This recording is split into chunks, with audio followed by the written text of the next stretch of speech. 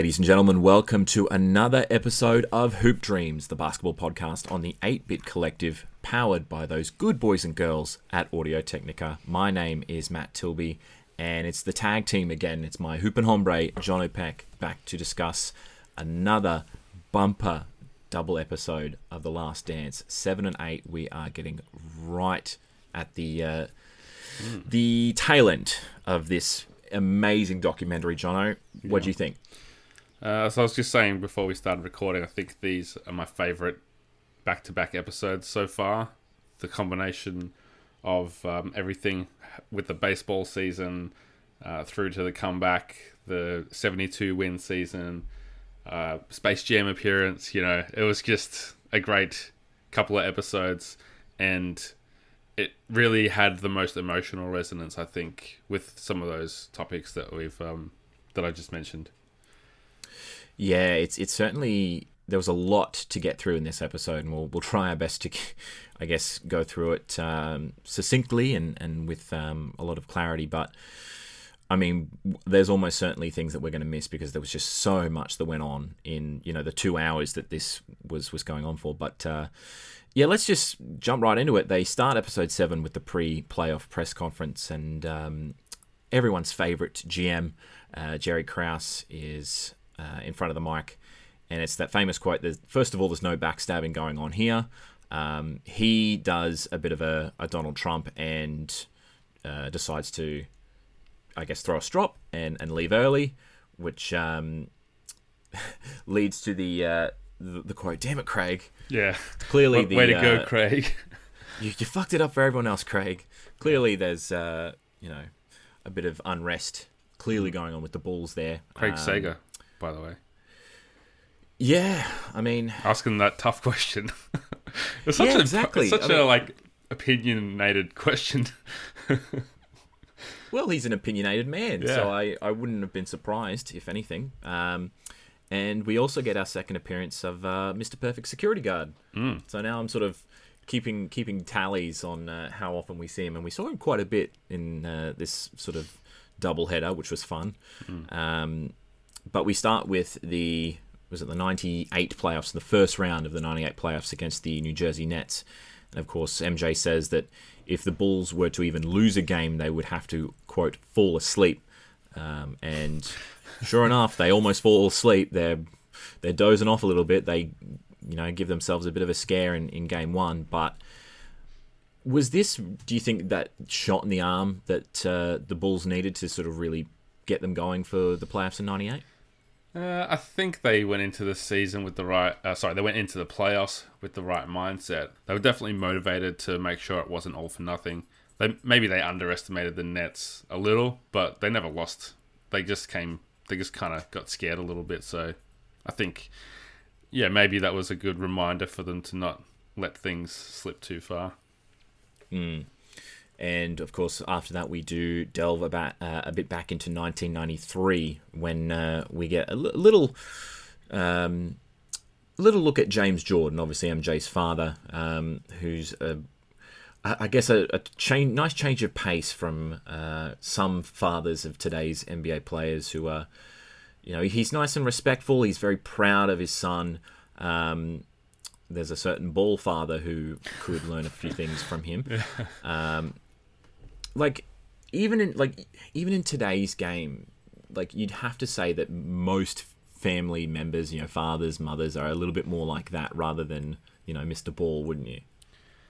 Yeah, I think so. You hear most of the fathers you hear about are, I guess, former players like Klay Thompson's old man and Del Curry and guys like that. So I guess the Balls, I don't know why we're talking about LeVar Ball, but he's probably the outlier as far as the personalities you get. But yeah, James Jordan, clearly Jordan's I was going to say best friend, but there was another person in this doc that got the lower third saying best friend of Michael, but he was definitely inside that inner circle. He was there, all the footage we've seen celebrating, he's been right next to him. He stepped in when Michael had that sabbatical from responding to media to kind of take that burden off his back in the finals of 93. and by all accounts, he's hugely influencing factor in Michael's life. Him and his mum both convinced him to take that meeting with Nike, and someone that Michael obviously trusted and had a really deep level of love and affection for, as a friend as well as a father. Yeah, they sort of mentioned it in the episode, like you sort of said it there. Like, he was not only his father, but he was that sort of that friend to him, and was very close, I guess. Was James Jordan a former NBA player? Because he could have been that outlier and been, like you sort of said, with a lot of fathers in the NBA being former NBA players and being a little bit more responsive to how their sons are playing. But even then, like, you sort of saw it, like both Jordan parents were, front row for every game as much as they could, and they were very supportive. So it's very much a labor of love for them. They weren't, saying, why didn't you do this and why didn't you do this? They were, arm around the shoulder if he ever had a bad game, which was very rarely. And they were, always supporting him when he had a good game. And like you said, those photos of him when he won his first championship, he's right there. He's almost as much of a part of this as, his teammates are. He's, probably one half of it is James Jordan, and the other half is his teammates. But of course, we do get the sad story about his disappearance. They find his car stripped in the woods in North Carolina. He's been missing for about 3 weeks, and a lot of them seem to say, look, if he's not in contact with MJ's mum, that they tend to find out that things are going wrong. And of course, we do find out that he is brutally murdered, shot in the chest by a couple of youths. Sad way to go, isn't it? Oh yeah, like to just be minding your own business and be the victim of a crime like that is extra tragic, I guess. Just a guy trying to catch some sleep on the side of the road, and it's good. Like they didn't talk about the perpetrators really. They didn't give them any more notoriety than they already had. But a couple of young 18-year-olds. That was, to me, was all the evidence I needed to know it wasn't some kind of like mafia king hit gambling thing, which I'm sure we'll get into. Like what kind of like loan shark would pay a couple of teenagers to knock off a guy on the side of the road? Well, yeah, exactly. Like we sort of jump into it now. It's a lot of people sort of link James Jordan's death to the issues that Michael was having in regards to his gambling. And like you sort of said, a couple of 18-year-olds murdering a father doesn't seem like something that would have been orchestrated by someone looking to repay gambling debts, but or recover gambling debts, I should say. But it hit Jordan pretty hard, and eventually after that he decides to announce his first retirement. And the scenes of Jordan announcing his retirement, like I mentioned quite a bit, whenever these sorts of things happen where he's walking around and there's a whole bunch of people, it's like Jesus reincarnated into a basketball player. And you never really see an entire city stop the way that Chicago did when he, hung up the boots, I guess. Yeah. It's like he died. Like, it's like he died and not his father. Like, there were people crying. It was like a funeral. What did you make of this? Like, it's so surreal to see a player larger than life create such an uproar and a devastation in a city.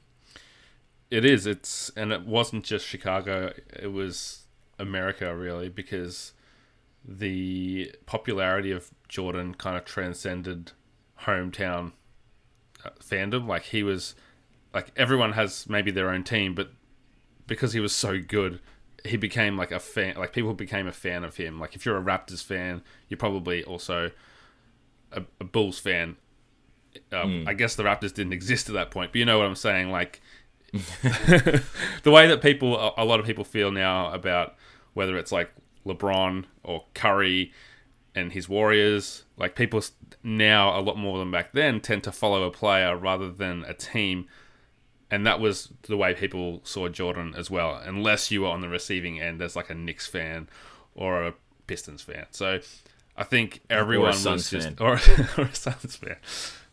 Easy to forget about the Suns. Sorry, mate. Yeah, clearly. Yeah. But yeah, so I think that footage was amazing to see. Clearly, people like media flying in. That wasn't all Chicago media. That was media from all around the country. I think they even said international media. So I don't know whether that just means Canada or what, but it was amazing. And the footage of people on the streets, like looking up at the TVs and like the kind of just stopping in their tracks as if it is like reading the results of an election or something like that. It was really amazing because we don't have those moments anymore. We all have our eyes on our phones. We're watching streams on Twitter or whatever it is, like these press conferences, and yeah, an absolutely insane level of pandemonium that we just can't really relate to anymore.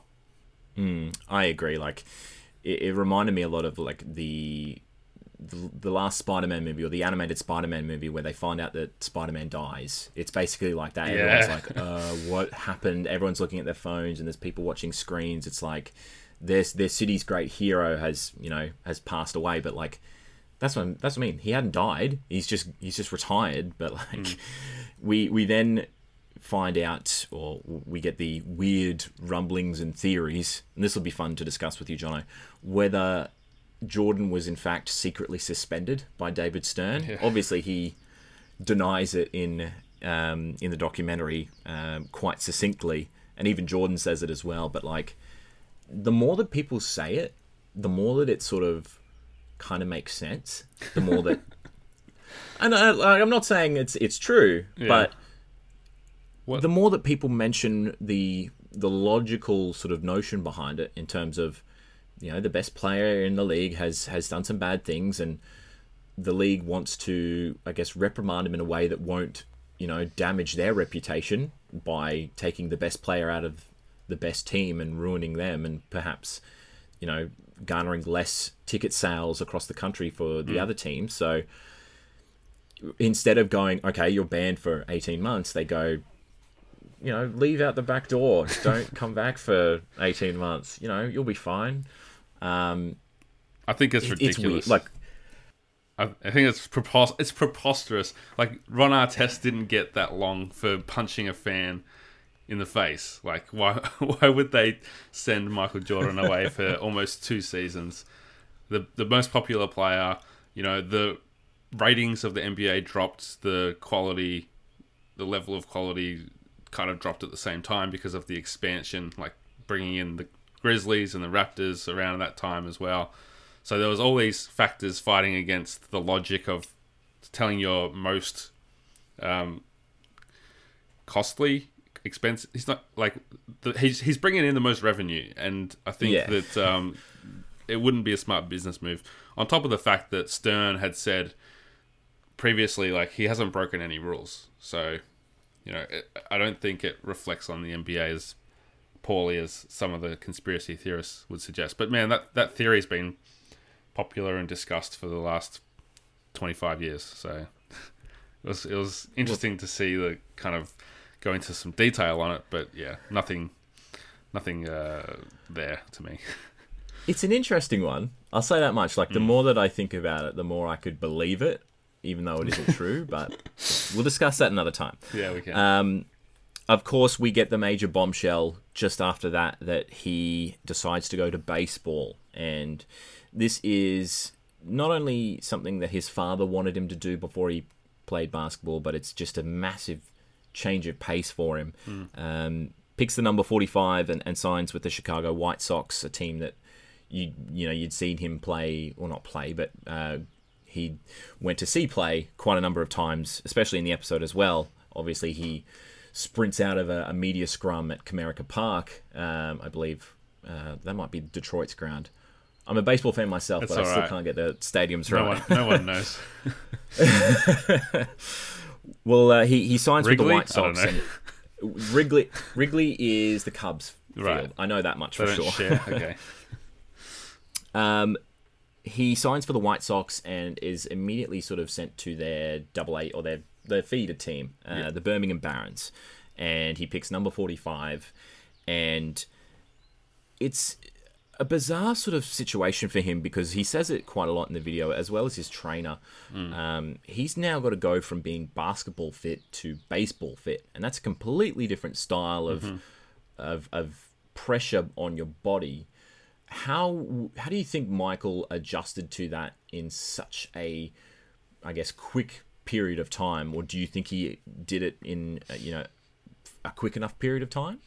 I mean, if we're just talking about like how he changed, then the fact that he had Tim Grover, who's popping up all through this documentary as his trainer, and being notorious for being so skilled in that area of like developing a body, whether it's for the bad boys or whether it's to get him in shape for baseball, or then later we see him coming back, and not to spoil this podcast, but when they lose to the Magic, and then he's like the next day he wanted to train to get his body back to NBA shape.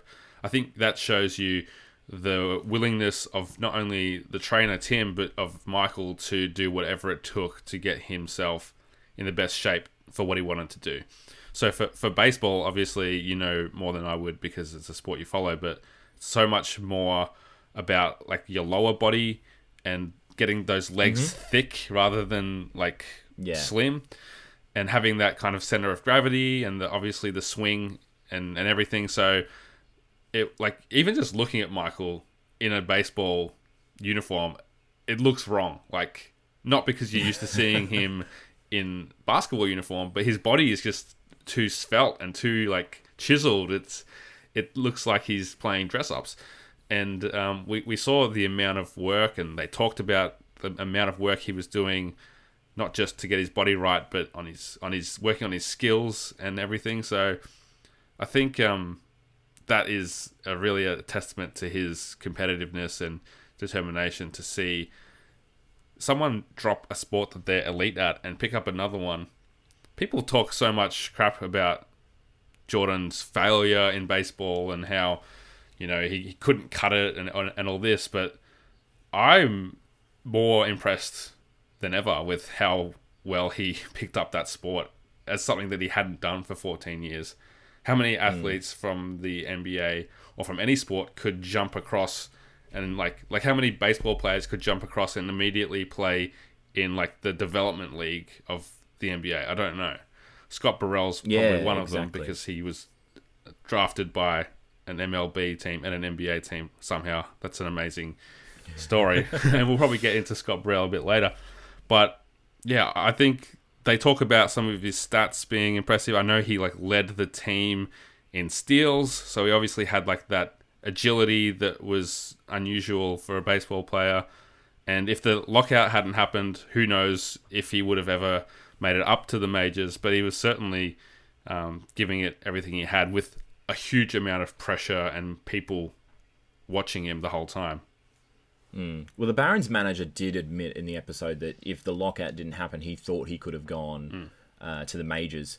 And you sort of touched on it, how he's quite a very sort of slight build. Even, I mean, in basketball, he's probably, he's not huge, he's not super jacked, but he's a quite sort of physically imposing person.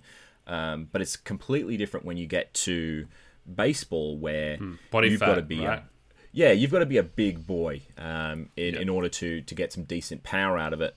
But even in like Major League Baseball standards, he would have been quite a productive and helpful sort of player, because a lot of players with his build tend to be good for hits. Like you look at Ichiro, who played for the Seattle Mariners, who was a very sort of small, diminutive sort of player, but I think he leads the league in hits, total hits. Like it's an immense number that I don't have on the top of my head, but it just goes to show that like you don't always have to be the hugest player in that league to do the best sort of work. And even in Jordan's time at the Barons, he had a 13-game hitting streak. He worked it into a 200% percentage, I should say, with 50 RBIs. So he's basically brought in 50 runs. So is that good? it's not bad. It's not bad. People do say, oh, well, he was a failure in baseball, but like you look at those stats in that season, like it wasn't particularly bad. Like there have been worse. And given, like you said, with the lockout that happened, Jordan refusing to cross the picket line, like it could have been completely different. There are so many videos and what ifs about whether Jordan had stayed with baseball, I should say. We'll get back to his return to basketball, but he was certainly not the failure that everyone seems to think he is. So, like, yeah, we can certainly give him credit because, you know, as much as the debate wants to rage on, like LeBron couldn't go and play football at the moment now, could he? Like, I wouldn't put it past LeBron. That's probably the wrong examples to use. I don't think Kevin Durant. He'd probably try. Yeah. I'd say. I feel like LeBron could have been like a fantastic NFL player. He had to pick between the two sports in his like senior year of high school because he was like the number one prospect in both. But I think if you took like, I don't know, Kevin Durant or Steph Curry and tried to throw them into another sport, you wouldn't see the how quickly he transitioned. It wouldn't have been easy to do, especially with so much speculation. And he was 32 years old, I think, at the time as well. Exactly. We then jump back to the current day Bulls, 1998 Bulls, and we find them a bit vulnerable, being pushed by the Nets at that time.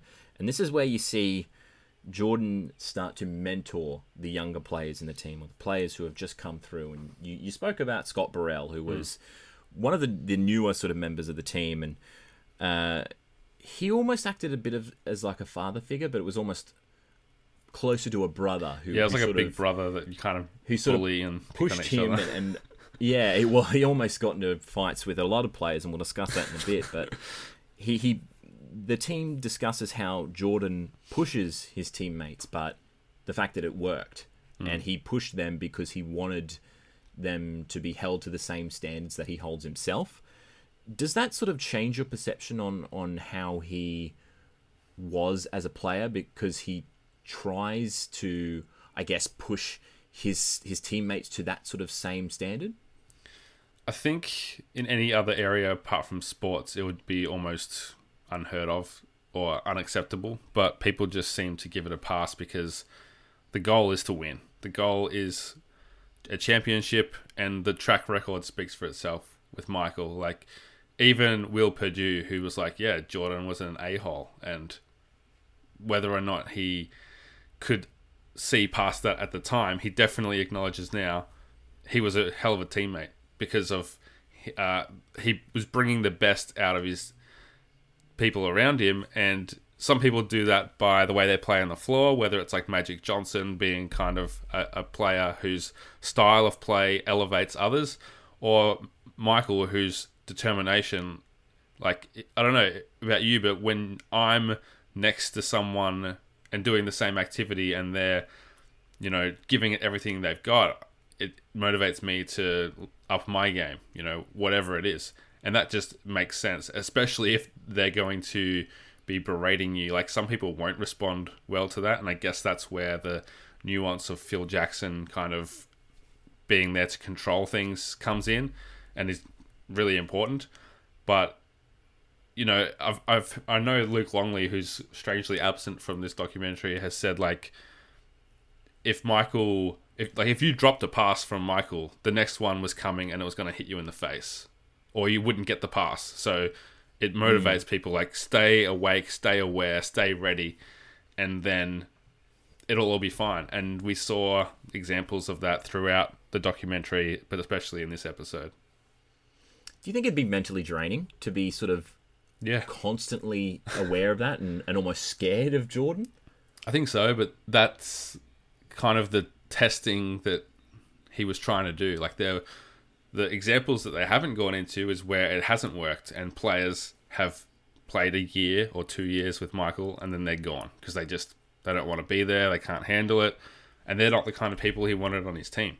So it kind of plays into what he was trying to do.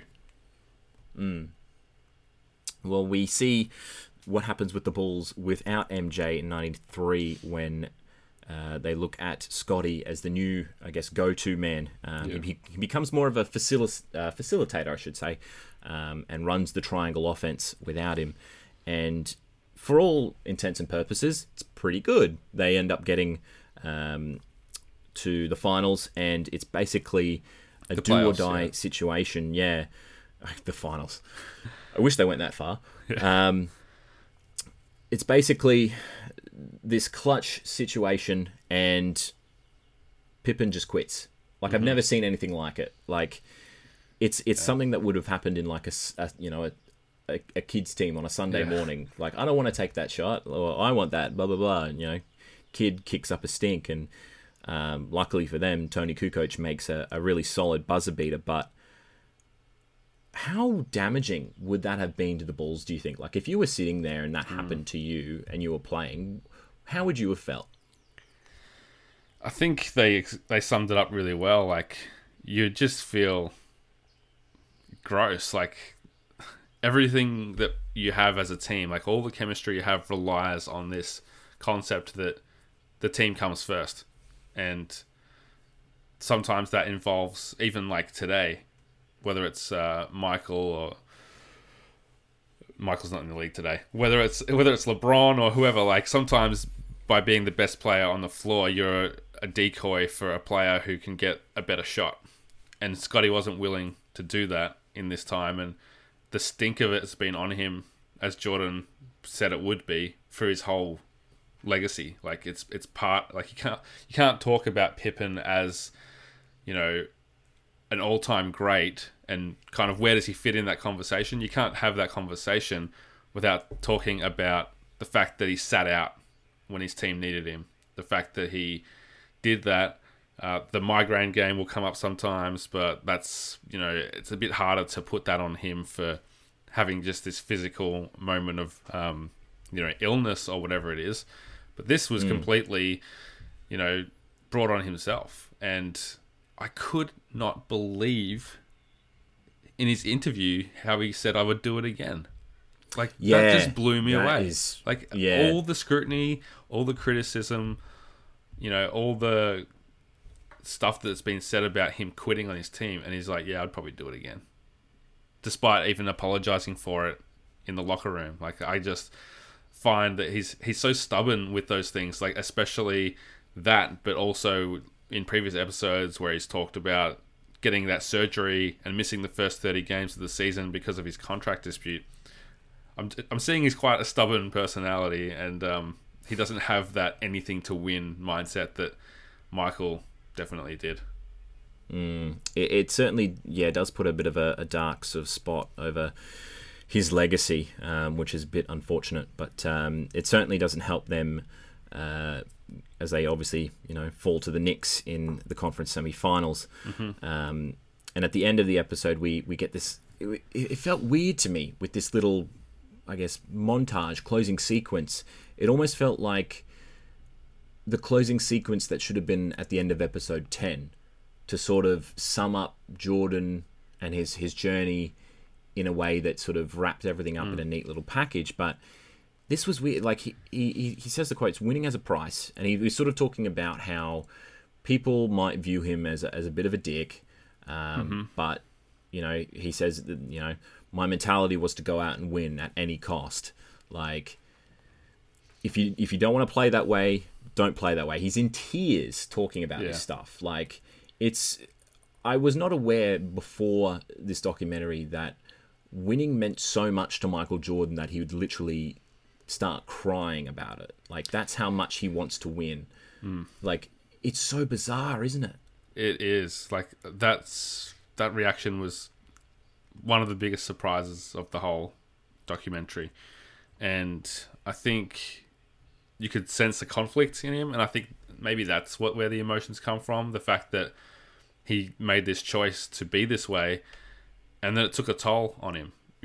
It shouldn't be easy to talk to people the way that he talked to them. That should be unnatural, I think, even if you are that competitive. And maybe it's revealing, like, he didn't want people to view him as an a-hole or whatever word people want to use about him. But that was what he wanted to do to win, and that's what he knew he had to do to win, because that was his first priority. And to see him talk about it and get choked up, it makes you kind of reflect on all the things he said about what's hard about being Michael Jordan. And it's not as easy as people think it is, and it's a lot of pressure, I guess, because he's said earlier in this episode he never asked anyone to do anything that he wasn't willing to do. So he therefore had to deliver. If he's abusing people for screwing up and then he screws up, all of his work in that area kind of gets lost or lessened or cheapened. So, I think that was a really telling piece of footage. And then for him to literally ask for a break in the interview just says so much. And I actually was listening to the Jalen and Jacoby recap of this with the director of the series, and he said that was 45 minutes into the first interview they did with Jordan. Really? So right off the bat, they were hit with that, and kind of, you said maybe they should have saved that for the end of the 10th episode. It makes me think they're going to have some bombshells in the next couple of episodes to show this one now. God, I'm going to be an absolute mess next week, I'll tell you that. We end up starting episode 8 back in 1998 as we end up going to the next round against the New Orleans Hornets, the Charlotte Hornets, the original Hornets at that time. Yeah. And BJ Armstrong has moved on from the Bulls to the Hornets. And let's just be honest, he comes up clutch in that game. Yeah. And it's... the second game, right? Yeah, second game. They got torched in the first one, yeah.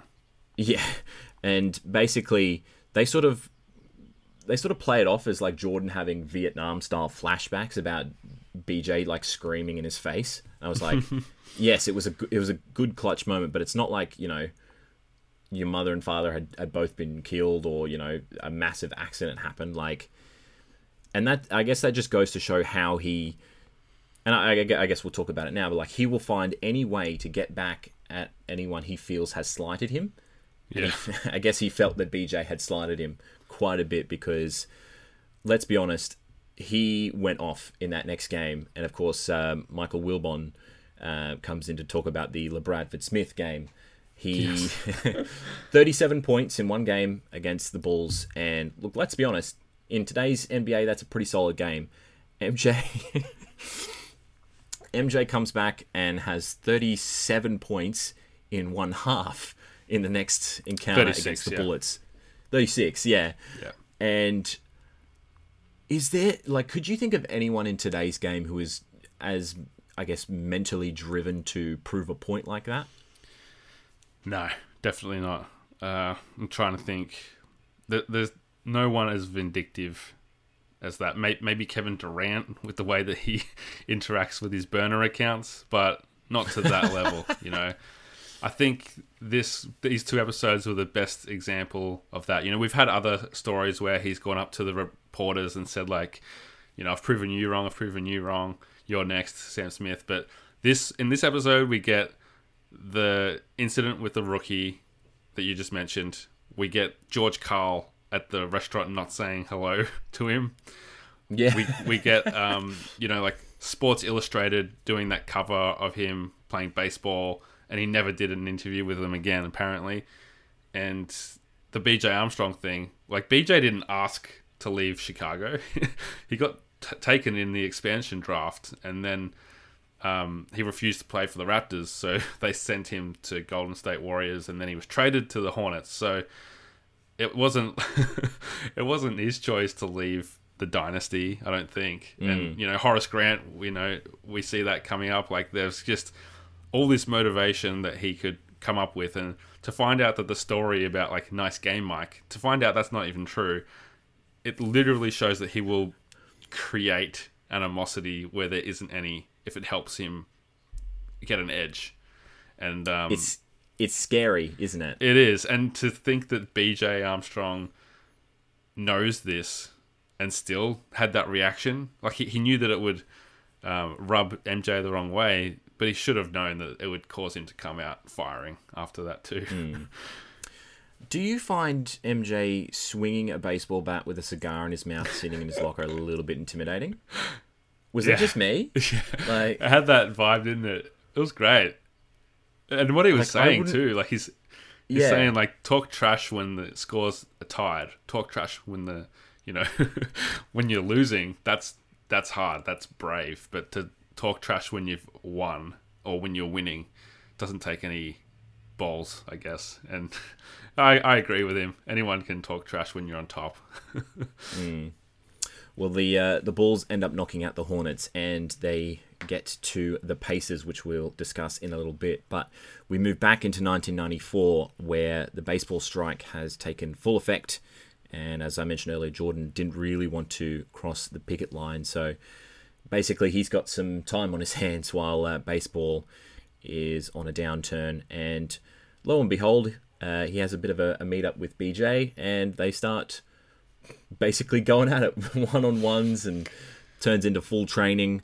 Rumblings of return, I guess, are in full flight. And then we end up, of course, getting the famous press release. 2 words, I'm back. Could you think of a better way to announce a return than that? Doing it on Twitter would be pretty cool these days. Just like tweet like I'm back, and then just a million retweets instantly. That would be pretty epic. But yeah, I love that story of like David Falk, the agent, kind of like trying to craft something that sums up, all the narrative that he wants to convey about why he's coming back, and then Michael's like, nah, just do this. That's all we need. And I also love the rumblings that we're seeing of this old media where, whether it was the baseball game before he announced his retirement, people kind of cottoning on to the rumors, and then it just seems like worst kept secrets all over the place with the way that the news cycle was back then. So that's kind of interesting. But yeah, everyone knew that he was turning up to practice now and then and having pickup games, and kind of there's footage of him just literally turning up to a rec league and just playing some pickup with nobodies basically. So he never completely walked away, and he even left the window open to return when he retired. So I think it was something people were hoping for, and it was like people constantly yelling at him on the street like, come back, Michael. I've got a book called Rebound, The Odyssey of Michael Jordan by Bob Greene, and that chronicles kind of that lockout period through to his first seasons back in the NBA, and the decisions that he was making in that time. Yeah, he missed the NBA, and he wanted to, with the competitive nature he had, he wanted to show the new stars that were popping up in the league, like your Sean Kemps, even Latrell Sprewell, and guys like this. He wanted to show him he was still the top dog. So it doesn't surprise me that even when he wasn't playing NBA, he was finding motivation. Yeah, they sort of mention it like he wasn't coming back to help his team out or come back and be, at a decent level. He wanted to come back and be the best player in the league again. And I mean, we certainly saw him do that. But first game without his dad, he wears number 45. Yeah. And it's the famous sort of jersey other than 23. Like, obviously, they'd retired 23, and he saw this as a bit of a new beginning for him. Like, you can't think of any other sort of famous number changes in history, like other than maybe Kobe going from 8 to 24. Like, that's pretty much it. I mean, LeBron went from 23 to 6 in Miami, so that would probably be the other major one. But yeah, it's unusual within the same team to do it.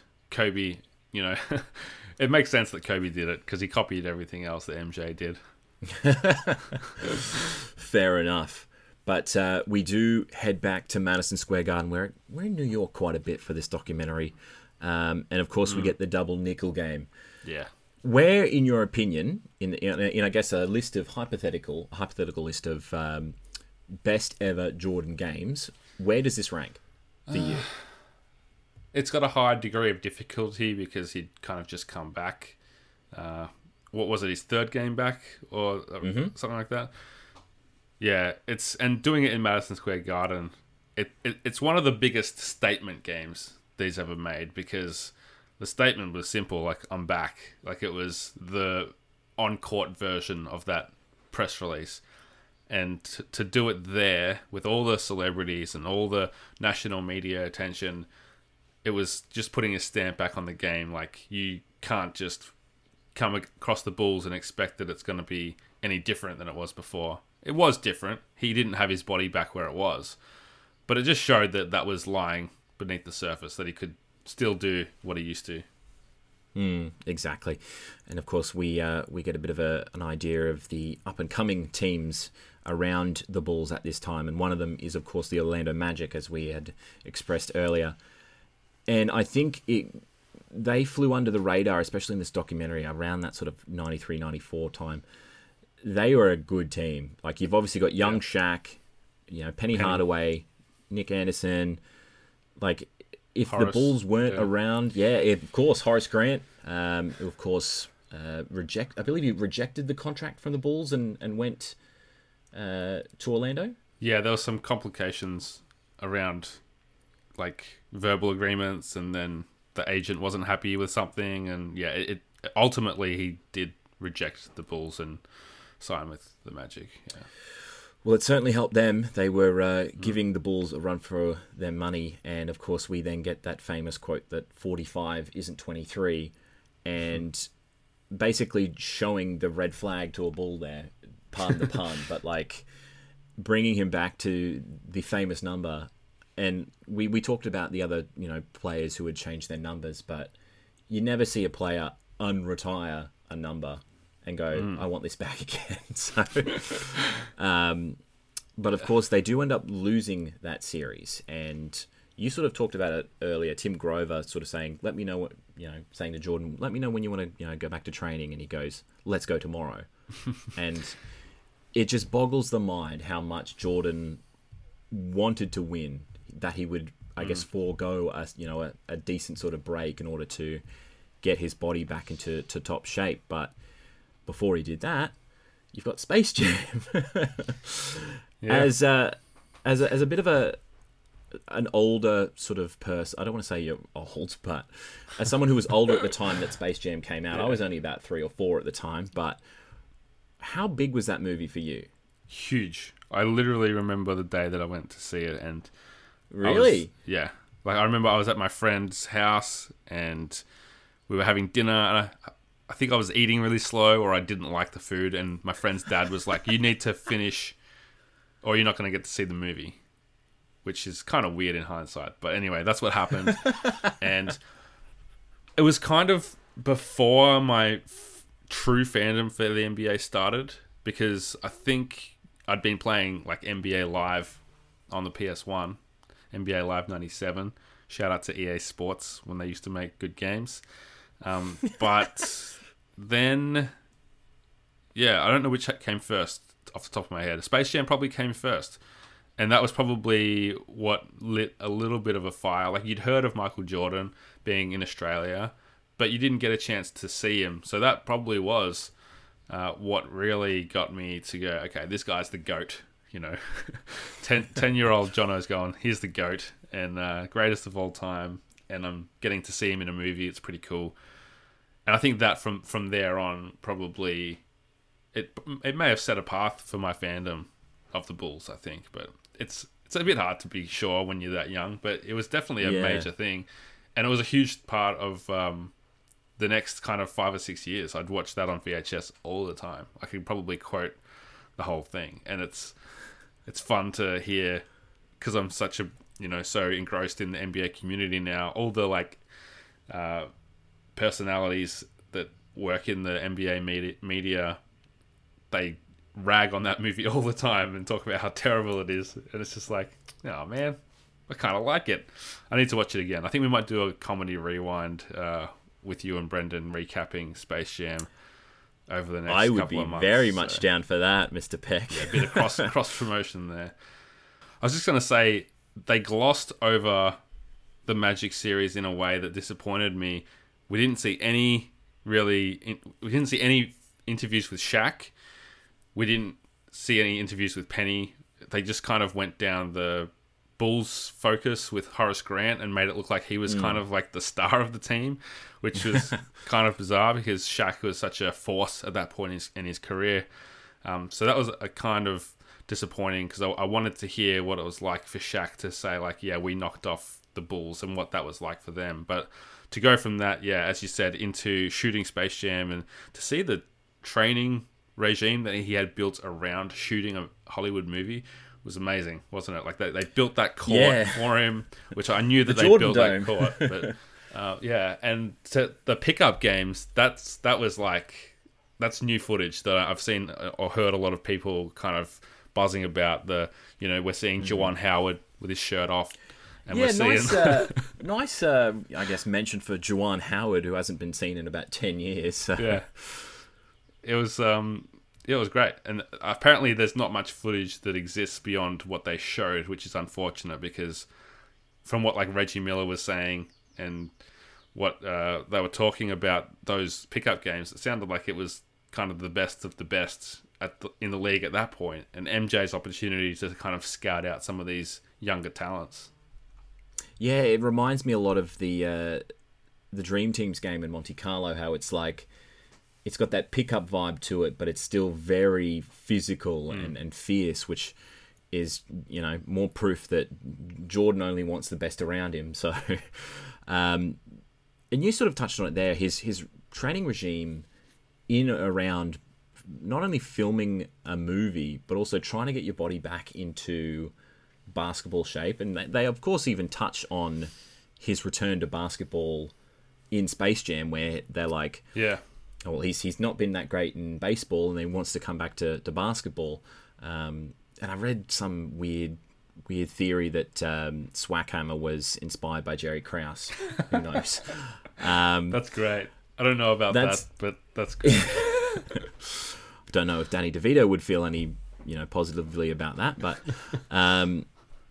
it's so weird to see him doing as much as he can, but I guess it also shows the amount of pull that he has to be, I guess, in the negotiations for the movie going, I'm not doing this movie unless you build me a full basketball court combined with my personal trainer and a full gym. So, and to see that the sort of aerial view of the Jordan Dome, I'm saying in air quotes, was just, I guess, the amount of pull that man had. So, crazy stuff. Imagine if they resumed the NBA season using a court like that. No spectators or anything, just pick up gym. I mean, you joke about it, but I'd say that they're looking for any way to get that season going, and that could have been the way to do it. But we then move into the start of the 95 season, and training camp for that team was a war, because this is Jordan back, or I guess approaching his peak physical fitness, and he's a fierce man at this point, and you can see why, because he gets in a fight with Steve Kerr. Like, let's be honest, Steve Kerr is not a big man. Like, he's probably big in terms of regular human size. Like, as a point guard, around 6'3". Yeah, like, I'm 6'1", and people call me tall in normal sense. But for a basketball sense, I'm tiny. Like, I'm barely a point guard. So, and MJ sort of says, like, I felt bad picking a fight with the smallest guy in the team. So, it's just a weird sort of thing for, modern day height and whatnot. But the fact that Steve Kerr sort of stood up for himself that much sort of allowed Jordan to see what he was made of and gave him a bit more respect, I guess. And do you think it's kind of weird that it took someone trying to start a fight or sort of physically interacting in that way to gain respect? Surely there are better ways to gain respect. Yeah, I mean, that seems to be what it took. There's stories about Bill Cartwright in the previous roster basically doing the same thing. I don't think they ever fought, but he essentially threatened Michael, like, if you say that to me again, or if you do that to me again, I'm going to take you out and put you on the ground. And Bill Cartwright's a big boy, like he's 7-footer. So I think that was like the equivalent of Steve Kerr punching or shoving him and taking a punch. But yeah, for a guy like Steve Kerr, he seems like the nicest dude, the most like down to earth, I guess, normal athlete. Like the kind of school teacher you might have had, like a PE teacher. He kind of gives off that vibe. And like I could see him teaching, maths and PE and biology. But I've always loved Steve Kerr since like NBA Live '97 because he had such a high 3-point rating, and I feel like they gave him a custom animation when he shot the ball because it would just like go so slowly through the air and it would always go in. So I loved to use Steve Kerr back then. So I've always been a fan of his, and to kind of learn in later years, like especially when he was working with either ESPN or TNT, I can't remember, but as an analyst, he would do these sit down conversations with people like Chris Webber and Reggie Miller and whoever, and they were just telling stories. And there's the story of this fight that we hear recapped on The Last Dance. And Will Perdue, who we've also seen in the documentary, I think he got into it with Michael. So whether it was physical or confrontational verbally, I think Michael had to see that you had the fire in you to fight back and stand up to him to earn respect. And that's what's so funny about Scott Burrell, because he didn't do that. He was too nice. And we're probably getting to him because, he had a major... he's kind of been like a running storyline through the whole thing as like the young rookie that we're seeing in the modern day footage of MJ kind of teasing him. But it was great to see him have that kind of 23-point game in the playoffs a bit later and show that you don't have to punch Michael to earn his respect. You just have to tolerate him and not be too intimidated to perform, I guess. Yeah, exactly. Clearly, it seems to help the team because they've gone on an absolute tear, and obviously the best season at that point. We should say 72-10, like unheard of at that point in time. Like, and obviously the newspapers and the magazines call them the greatest team of all time. But of course, we got the famous statement: "It don't mean a thing without the ring." If obviously Golden State, they won 73 and lost. Surely this means that the Bulls are still regarded as the greatest team of all time. Yeah, it's a tough one, and it's definitely a good debate because the 86 Celtics were a team that up until that point had been clearly the best team of all time. They had an amazing season. They won the championship. I think they had 6 Hall of Famers, something ridiculous like that. And it was a time that the league had a lot deeper rosters, like Kevin McHale, probably the second best guy on the team. He's coming off the bench as the 6th man. So to go from that, and then you're adding like the Timberwolves, you're adding Miami Heat, the Hornets, the Raptors, you're adding all these extra teams, which dilutes the league to a degree and means that there's way more losing teams, I guess. Like the Raptors, even though they were one of the teams to beat the Bulls in this 72-win season, they were a fresh team. Them and the Grizzlies, I think they won like between 15 and 20 games that year. So you had a lot of changes happening in the league, and I think that helped the Bulls rack up those wins.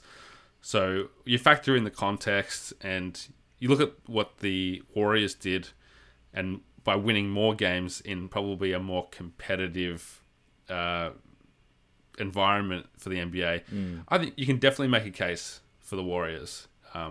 The Bulls kind of had 3 stars and then some good role players, whereas those Celtics and those Warriors were probably more stacked across the board. They just didn't have Michael Jordan. Well, yeah, exactly. And it's probably another debate we'll get to, I guess, after the series is finished. We've got far too many debates to have. Bulls and Warriors, MJ and LeBron, but we'll keep it for another time. But we do end with the 96 finals or sort of, against the Sonics. And obviously we don't get too much talk about them in today's media because they don't exist anymore. They've obviously moved to OKC. But, Sean Kemp and Gary Payton, two of the most, toughest defending players around at that time. Obviously, Payton's nicknamed the Glove as being one of the better defensive point guards at the time. Throwback actually sort of said, can you think of a better sort of defensive point guard? And I joked at Matthew Dellavedova, but I'll keep that to a down low. But the Sonics were very good, weren't they? They were. They won 61 games that year, which in an ordinary season would be really impressive. It's 11 games less than the Bulls won that year. It was kind of surprising to see how much they'd been written off. And we see, I can't remember which of the talking heads it was, maybe Wilbon, maybe it was Ahmad Rashad, say that basically everyone saw this as a walk in the park for the Bulls. Like, it was going to be the most one-sided finals matchup ever. And I don't know if that was a comment on how good the Sonics were, or if it was simply to say that this was the best Bulls team that they'd seen. There's even been some debate and different discussions in podcasts that I've been listening to that the 92 Bulls were even better than this 96 Bulls team. So, but as far as their level of dominance, you can't really dispute that they were a cut above their competition in 96. So, yeah, I'm surprised that they didn't give Sean Kemp a bit more of a G up. It was kind of just like Gary Payton and his alley-oop partner, Sean Kemp. Again, like similar to the Shaq thing with the Magic, I think that it was just they're trying to tell the Bulls story here, and Kemp probably wasn't as much of a factor as GP. But yeah, definitely a solid team. Schrempf was a great European player. Hersey Hawkins was a perfectly fine shooting guard. And Nate McMillan was on that team too. So it wasn't just a bunch of scrubs that ended up in the finals. It was a great team. They just didn't have Jordan again. Exactly. And I mean, it also just goes to show how many good teams the Bulls had in that sort of 8-year period. So, we do get Peyton sort of, I guess, trying to lock down MJ, and he makes this, makes some pretty bold statements about sort of closing him up, which Jordan is then given on an iPad, and we get the now famous meme of him laughing at his comments. You loved that. I could see you posting that probably a couple times. Dude, that's my favorite thing of the whole documentary. It's so disrespectful to Gary Payton to just literally laugh at his suggestion that he did a good job against Michael. I mean, we saw it. He got held to some way below average shooting percentages when Gary was guarding him, at least for 2 of the games. I think he averaged 23 points with Gary guarding him, which, again, it's still pretty good. It's not like Michael Jordan finals level good, but it was enough for them to win.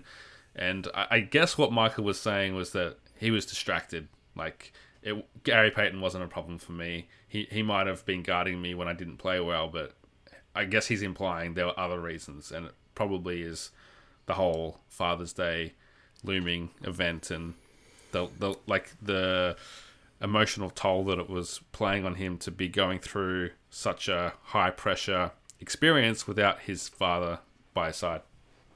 Yeah, we do finish up with the Father's Day game, which is basically the crowning moment for that season for the Bulls. This was hard to watch. I don't know about you, but like I found this particularly moving for a number of reasons. Like, firstly, Jordan is human. We sort of find, as a player of his quality and his, I guess, robotic sort of standards, we see him playing a fantastic game as normal, but just to see him sort of crying and being sort of, emotional like that was hard to take. And obviously it's the first championship he would have won without his dad and whatnot. The choice of music, the cover of Teardrop was very good. But as someone who hasn't seen their dad in about almost a year, like I haven't seen him since October last year. This was tough. Like, I'm not afraid to say that I shed a few tears watching it. And I mean, of course, for yourself, John, as a new father, like you must feel pretty sort of, I guess, emotionally connected to it with the link to your child. Yeah. I think, like, everyone has a dad. Like, that's a very general statement. Not everyone has a dad, but most people can relate to having a father figure in your life that someone you look up to. It could even be your mum. It could be anyone. But the relationship that he had with his dad, it was a special one. And I hope we all have something like that we can relate to. So to put yourself in his shoes as someone that's lost that at that point in life, like, it's never easy to lose a parent, I think, and to lose them when you're basically the age that I am now is just such a hard thing to have to deal with for someone that was already living a life that didn't have much normalcy. Like, to have a figure in your life like that to keep you grounded, to not treat you like some super duper star, but like your son.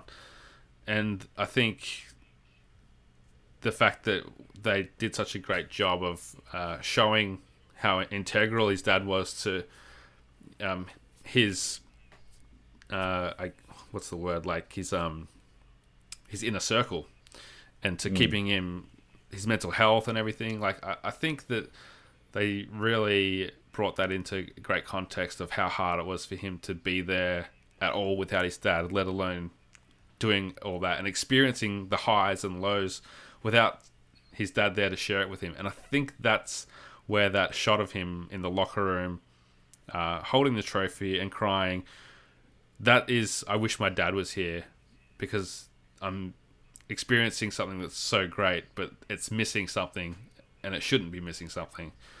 And I mean, I've seen photos of that. I think I've seen footage of it before. I've never heard the audio, and the sound of him wheezing on the floor with cameras all around him in public, essentially, was, yeah, it was emotional. I think I teared up as well. And I saw a clip. It was a bit longer, like an unedited clip of that on Twitter, and it ends with a bunch of people around telling the cameras to get out and give him some privacy. I'm surprised that they didn't do that earlier, really. It seems like such an invasive moment, and I get it. It's the media. It's the end of the NBA Finals. Of course, like, they're going to do that. But a similar thing happened with Dirk Nowitzki after the 2011 Finals. They were doing the presentations for the trophy, the MVP, and he was in the locker room bawling his eyes out. And the PR people for the Mavs had to go and find him, and they're like, "You have to come now." And he's like, "I can't." And they're like, "You have to." Like, they're about to give out the MVP trophy. So it's not unusual for someone to have that kind of breakdown, like that releasing of emotions that you've been holding up or struggling with or dealing with, or that feeling of finally achieving something you've been working towards for so long. So the fact that it's caught on camera, like, I enjoyed it from like that voyeuristic perspective that we have, like we're watching a documentary here, but at the same time you're a little conflicted, like you feel like I shouldn't be seeing this, like no one should be seeing this. And that was a really emotional end to an emotional couple episodes. We had by my tally, we had Scottie Pippen crying in the locker room, we had Bill Cartwright crying at the same point when Scottie refused to go into that game. We had Jordan getting emotional at the end of episode 7. I don't know if Steve Kerr cried when he got punched in the face, but it may have happened. And people crying when Jordan retired, and then this emotional breakdown at the end of the 96 finals. So yeah, we're all a bit spent. We need another week to recover, I think. Well, we need another week to recover, but I don't think we're going to get any sort of comfort with the final 2 episodes coming up. But we do end with the start of the 98 conference finals against the Pacers with that quote from Reggie Miller. All right, this is it. I'm going to retire Michael Jordan. Yeah. Well, We'll not if he has anything to say about it, but we all know how it ends. But yeah, I think that's a perfect place to end the episode and to end the recording for us today. If you do have any comments, queries, questions, or complaints, you can always do so with the hashtag HoopDreams. And you can follow us all on 8Bits social at WeAre8Bit. You can follow me at It's Tilby. And Jono, where can they follow you? You can catch me at Jono himself. And we have one episode left. And hopefully we're going to be having quite a few of our friends here to discuss what has been an incredible documentary series with us. But until that time, from me, Matt Tilby, and from Jono Peck, it is goodbye for now. Stay inside, stay safe, and have a good one. Keep dreaming.